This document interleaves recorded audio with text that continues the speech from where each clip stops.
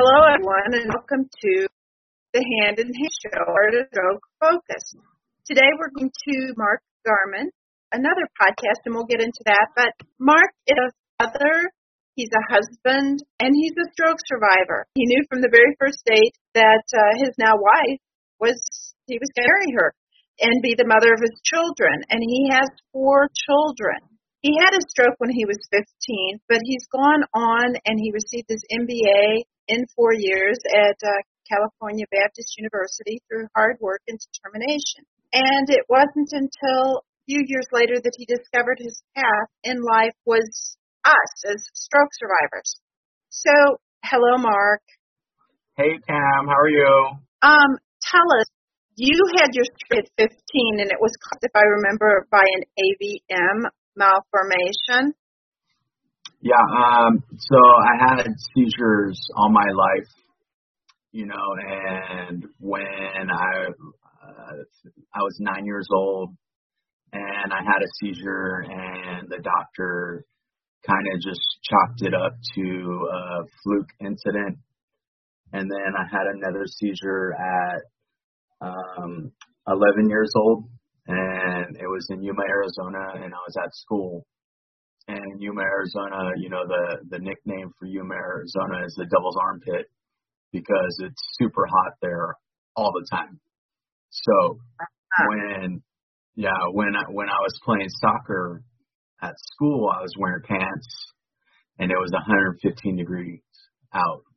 So they chalked it up to that. Instead of running tests, figuring out what was going on, they just said, he had a seizure because he was playing soccer in 115 degree heat and pants, Yeah. And then in 1996, I had a really large one at home. I came down and I sat next to her and I said, I feel funny, and then from there I just started seizing. And when I say seizing, I mean like flopping like a fish out of water, pretty severely. And from there, they finally said, well, let's run some tests here and see what's going on. So they did a CAT scan and an MRI and found out that I had a fairly large AVM in my brain. That was around Christmas time in 1996. So, it was kind of left up to me, actually, because before that I was an all-star soccer player.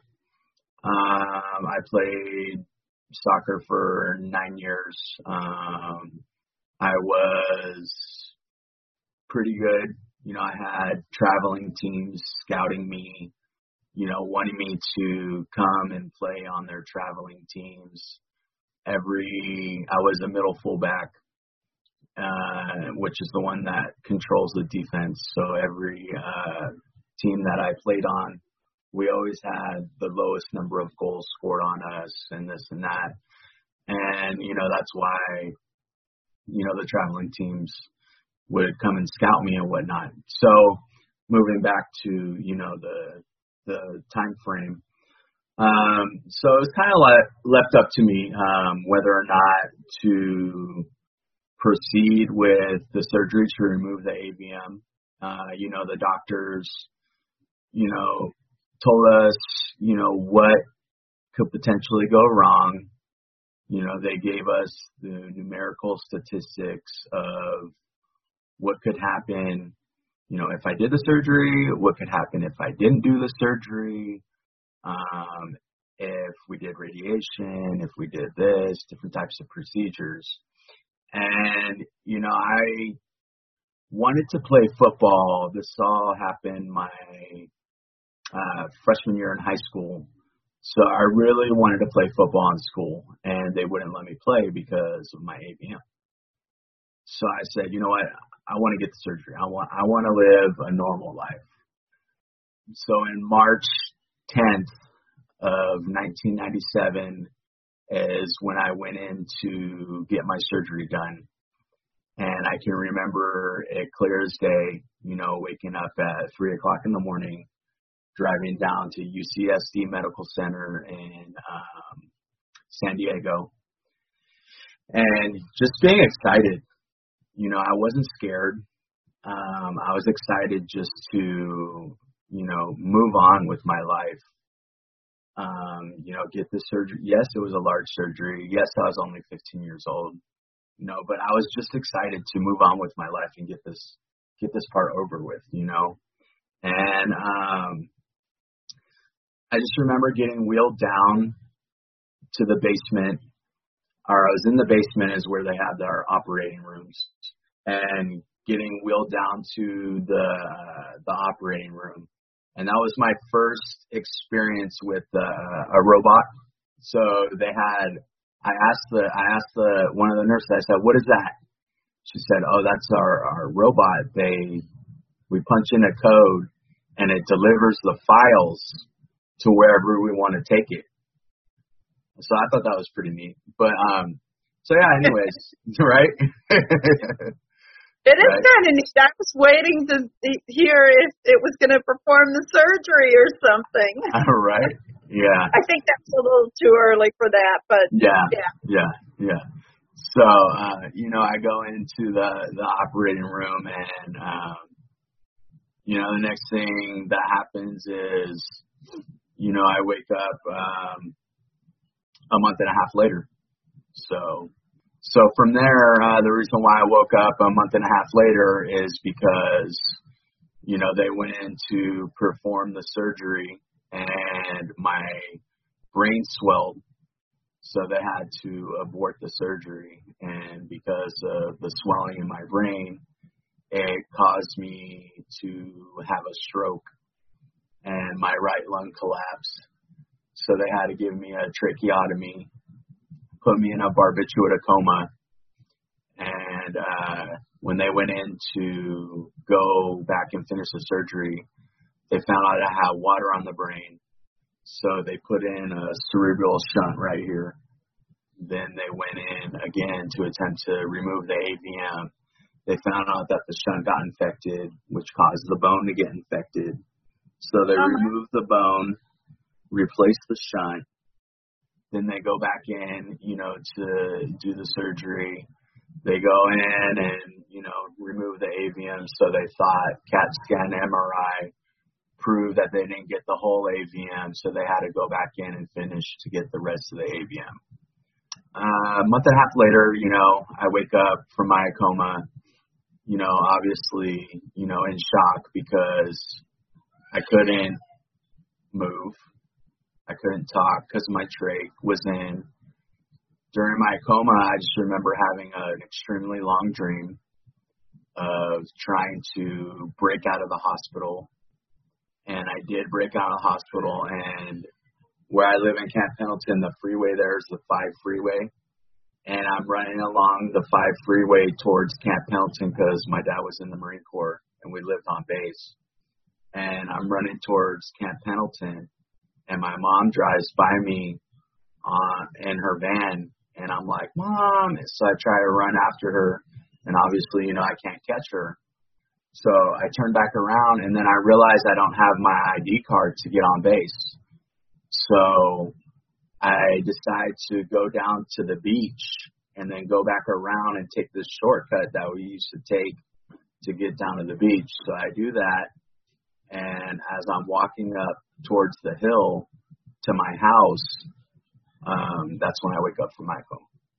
What about afterwards? Did you? Yeah, just like with, I'm going to say 99% of the stroke survivors, because I've met quite a few of them, and I met a lot of stroke groups, we have to learn pretty much how to do everything all over again, So I had to learn how to use my left hand again. I had to learn how to talk. I had to learn how to walk again. So I started out with the parallel bars, with them holding on to me with the gait belt and all that. And then I graduated to a walker, a wide base 4-prong cane, a small base 4-prong cane. And this whole time I'm wearing a helmet because I have no bone right here. Mm-hmm. So, by the time I went back to school, I missed my whole freshman year. So by the time I went back to school my sophomore year, I had a small base 4-prong cane, wearing a helmet. So, you could imagine, being, your high school years are kind of like, one of the most like fundamental years in your childhood. It's kind of like what molds you, in essence, as you become an adult, and kids can be cruel, they really can. And I didn't find in any way, shape, or form, I didn't get any teasing or anything, wearing a helmet, having a cane, my left arm, kind of being like this a little bit, obviously, I can do this number here now, but that came obviously with a lot of hard work and determination. Yeah, everyone at my school, San Clemente High School, shout out, woo woo. Everyone at my high school was super nice. I graduated high school in 3 years, so I was probably like one of the only seniors taking 6 classes, but I did it. And come time, my junior year is when I got a plate put in here. So it took 3 years to get a plate put in. And then that's when I didn't need my helmet anymore. And by the end of my junior year, I didn't need any more walking devices. So this is interesting to me. You had to have had some great friends, because a lot of people I know as adults talk about how they lose their friends during all of this. It sounds like you had friends that really supported you during your recovery. Oh, yeah, 100%. I had a core of, I had my best friend, Justin Sweet, his mom, Sonia Sweet, who was, or is kind of like my second mama. So, she would come and visit me, almost daily, and I love that lady to death. She would come and visit me almost daily when I was in the hospital, because her work was right there by where I was.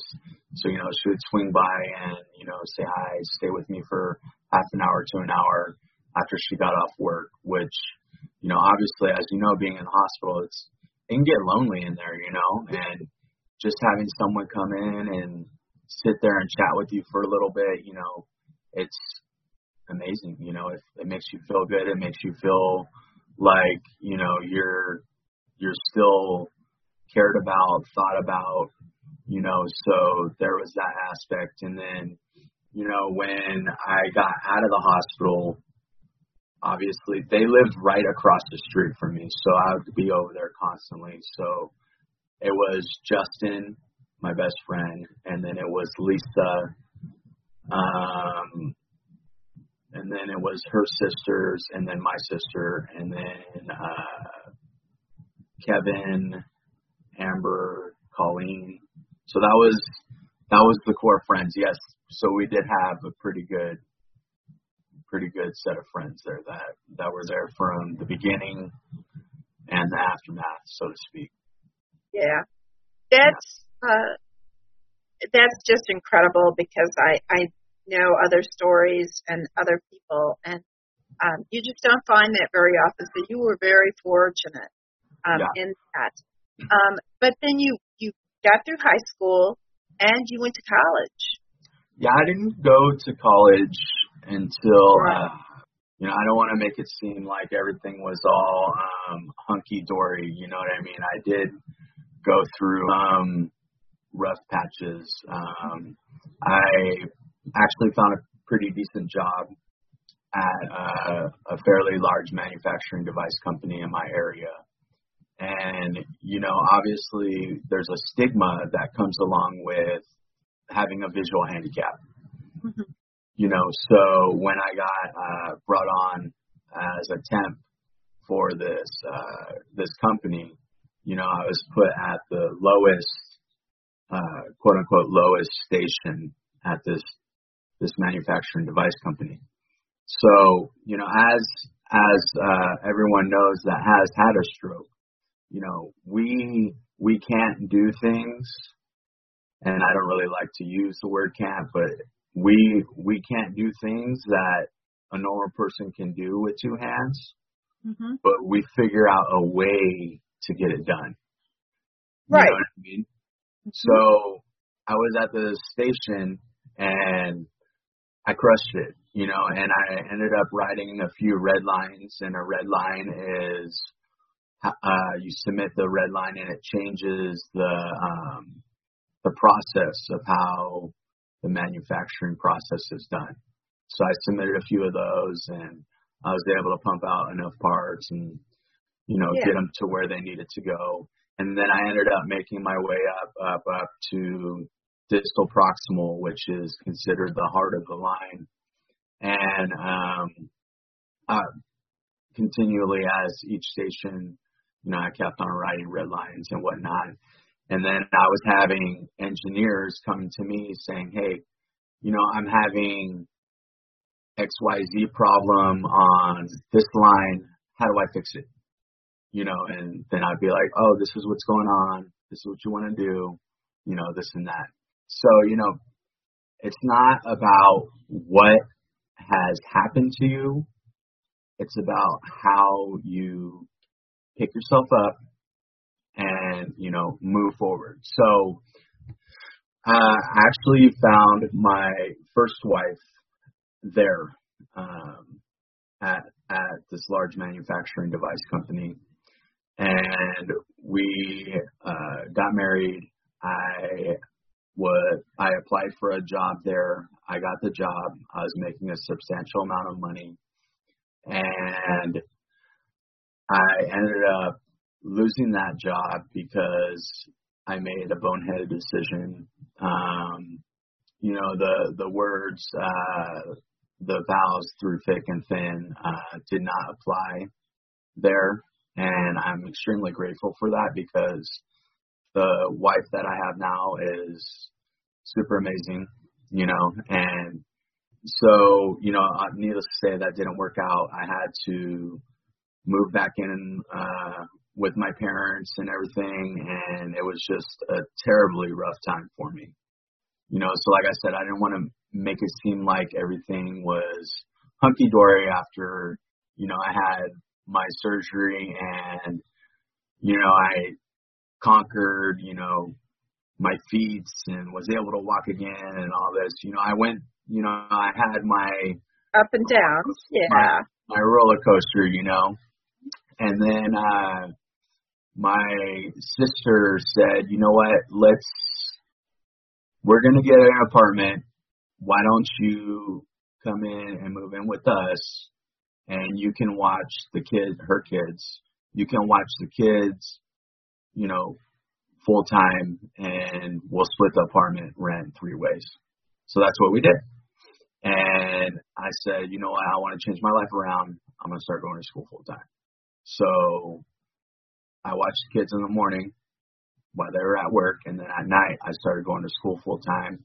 I got 3 AAs, business management, business administration, and technical or drafting technologies. And then I started going to CBU, California Baptist University. And I actually worked with my wife 10 years prior at Carl's Jr. Just a brief stint. We were both in different relationships. It was just kind of like, we're on opposite shifts, so we didn't really know each other, We knew each other, but it wasn't really like, hey, how you doing? Like, hey, let's, whatever. But, yeah. So my wife and my sister had mutual friends, and my wife posted on Facebook, "Guys suck," or something like that, because something happened with one of her relationships. So the mutual friend said, "You should date Mark. He's a nice guy." And I said, I don't got time for that. On the post, I said, I don't got time for that. I'm too busy with school. So I'm driving home from school one night, and I'm bawling. I am bawling. I'm like, oh my God, I'm so lonely. You know, I'm so lonely. I need I need somebody. I need a partner. You know, and I'm literally like, you know, one of those type of bawling. You know, and then it was like, hey, you know, like Shannon, you know, like I should hit her up. You know, and so I messaged her on Facebook. I said, hey, you know, let's meet up for coffee. So we go to Starbucks, and that very first day, I was like, she's gonna be my wife. She's gonna be the mother of my children. So we went out. The funny thing is, we went out like 3 or 4 more times, and those 3 or 4 more times, she thought that we were still catching up. Because that's what I said in the original message, like, let's catch up, you know. So those 3 or 4 more times, she thought we were still catching up, you know. Yeah. And I was like, we're already boyfriend and girlfriend, you know what I mean? So, did she figure that out? I think it kind of just, like, evolved into that after, you know, I honestly don't know, to be honest. I think she kind of finally just got the hint, like, oh no, this isn't catching up anymore. You know what I mean?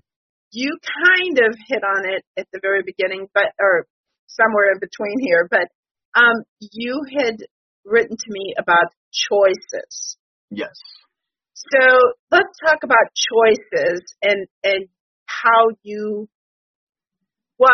came about to figure this out and what it really means to you. Yeah, so one of my mottos is choices determine your future. In any situation that you come across, with the situation you're walking along, a choice comes. Do I go this way or do I go that way with you know, the choice that is put in front of me? You have the situation that we're all put in here. Our viewers, you, I, you know, we have the stroke or whatever. And, you know, we're either left to pick ourselves up and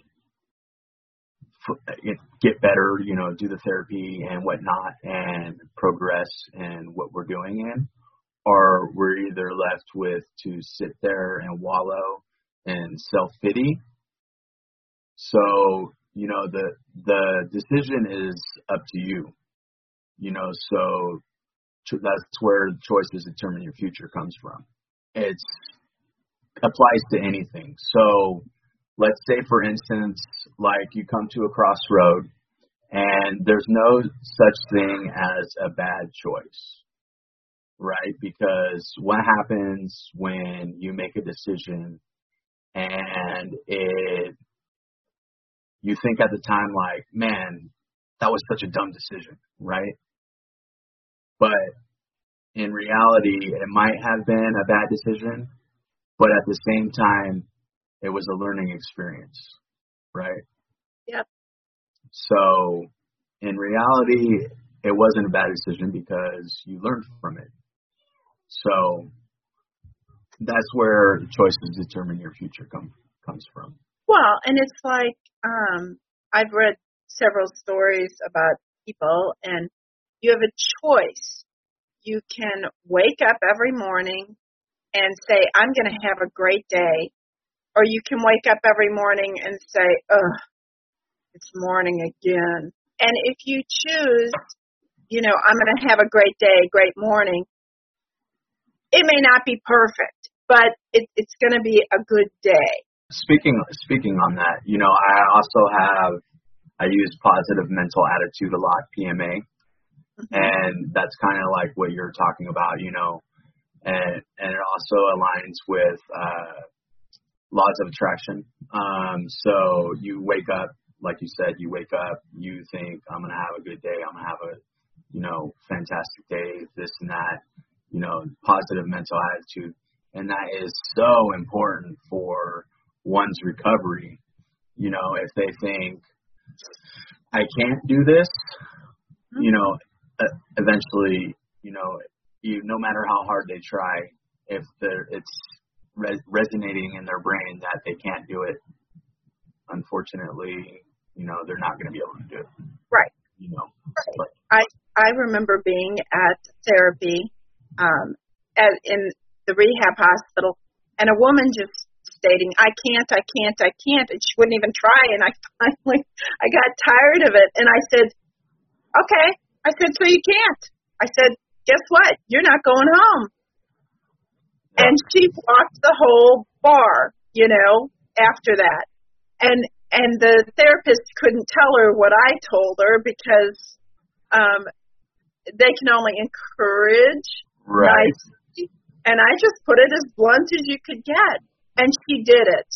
So, and you and I talked about this, and we're going to get into that also. When I was on your show, you just take that word out and say, I can, or I can't do it right now, but I'm working towards it.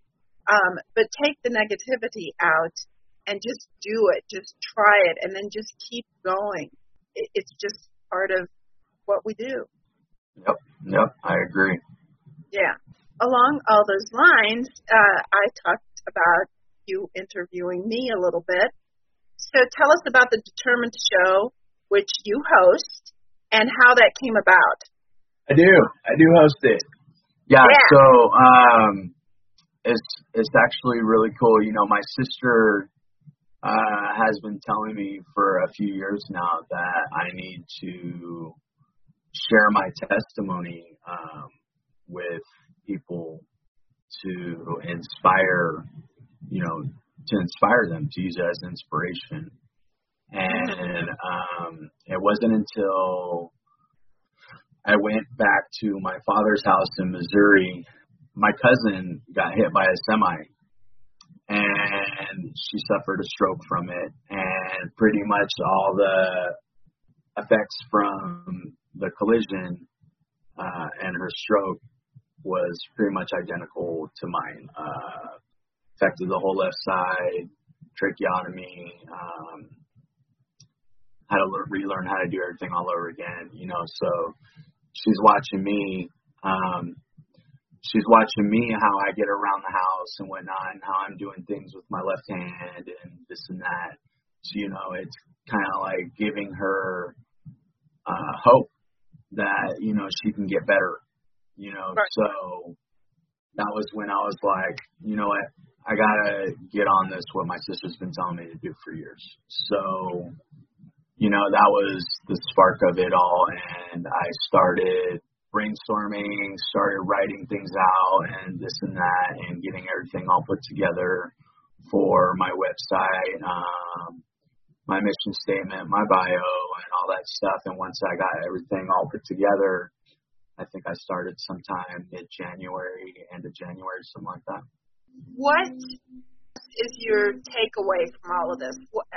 I'm a firm 100% believer, whether you believe it's faith-based or not. I believe that everything happens for a reason. You can look at anything in your life, and I'm serious. You can look at anything and realize, look back and be like, oh, like that happened because this is what happened, or this is where I'm at now. You know what I mean? Granted, yes, we went through a traumatic event in our life, as in having a stroke now, but I can look back and say, I don't know where I would be. Could I be in a better spot if I didn't have a stroke? Could I be an all-star soccer player if I didn't have a stroke? It's possible. I don't know. But what I do know is that I had a stroke. I have an amazing wife now. I have 4 adorable kids now. So that's why I think in my bio, it's very hard for me to get upset about when something happens. Because I know that it happened for a reason. Whatever happened in that very moment happened for reasons. And that's another point to bring up, because stroke survivors always are asking, always, why me? Exactly. Well, there is no answer to why you. It's why did, that person die and you didn't? We don't know what necessarily, okay, here I go. We don't know the why, and we don't know any of that, but there's a whole thing that I wanted to say, but it's gone. Well, here's my reply. Here's my reply to that. My reply to that is, why not you? Yeah. And one of the things that I also say is, pave a path for others to follow. Because you always have people watching you, right? Whether it be your mom, your dad, your brother, your sister, your uncle, your cousin, even the neighbor across the street, they're like, wow, look what happened to Cam. Look what happened to Mark. Look what he's going through. Like, how the heck is he going to overcome this? How the heck is she going to overcome this? Always watching you, and so pave a path for others to follow. So, if you're pounding the pavement and you're getting through and transforming yourself and overcoming all these hurdles and obstacles and whatnot, and they're just like in awe of how, you overcame all this stuff. So when something happens in their life and they're like, man, this is freaking small potatoes compared to what Cam went through, I can get through this, no problem, So that's another thing that I say is pave a path for others to follow. And so that's so true. So, we may never know the why this happened, but like you said, maybe you're bridging a new path. Maybe, people will follow you. Maybe people will see your struggles and think theirs aren't so bad. We don't know how our reactions or how we get better is going to affect somebody else. Mm-hmm. I know that there's a lot of people out there that I never would have met if I hadn't had the stroke. There are many things I wouldn't have done had I not had the stroke. So maybe it was to forge new pathways for myself and try new things. Yeah. Would I have met my husband if I hadn't had my stroke? I don't know. Our paths crossed many times, apparently. We both worked at Six Flags within a year or two of each other. If we weren't there at the same time, we both lived in the same area for a year. Who knew? I think we decided we didn't go to the same elementary school, but is there anything that you want to tell our stroke survivors?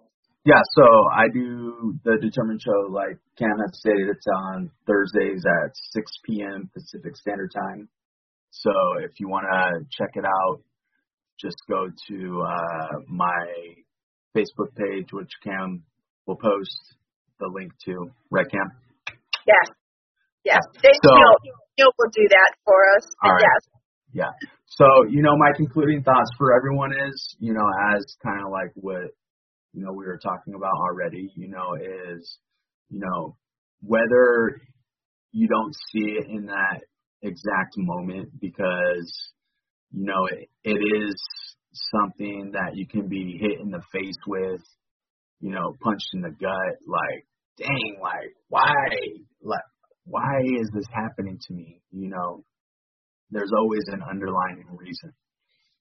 Just give it time to resonate, pick yourself up, keep moving forward, keep pushing forward.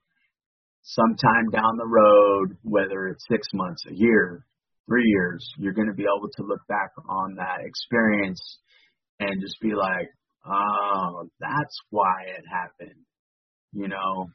Just give it time, continue to push forward. You got this. We got this. We're all in your corner. We're all here for you. #Team Determined. I like that. Mark, I hope at some point that you come back and talk with us again, because I do enjoy talking with you, and I love your positive attitude, and I enjoyed being on your show. That was a lot of fun for me. So anyway, I hope everyone enjoyed today's talk, either found some useful information or have a new podcast to also listen to. Thank you for listening to the Hand in Hand Show, again, a part of Stroke Focus. And thank you, Mark, for being with us. And I'll see you all on the radio again. Hey, thank you so much, Cam.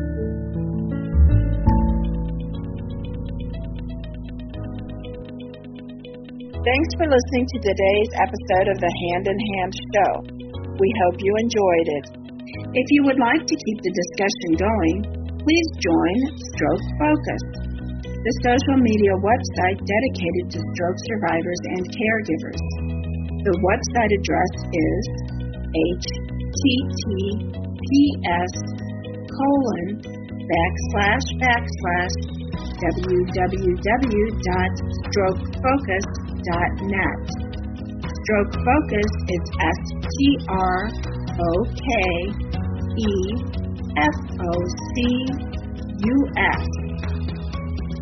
Stroke Focus is a part of Walhalla, which in Mandarin means I have survived. If you wish to be a part of the show or would like to be interviewed as part of the show, please contact us at contact@strokefocus.net.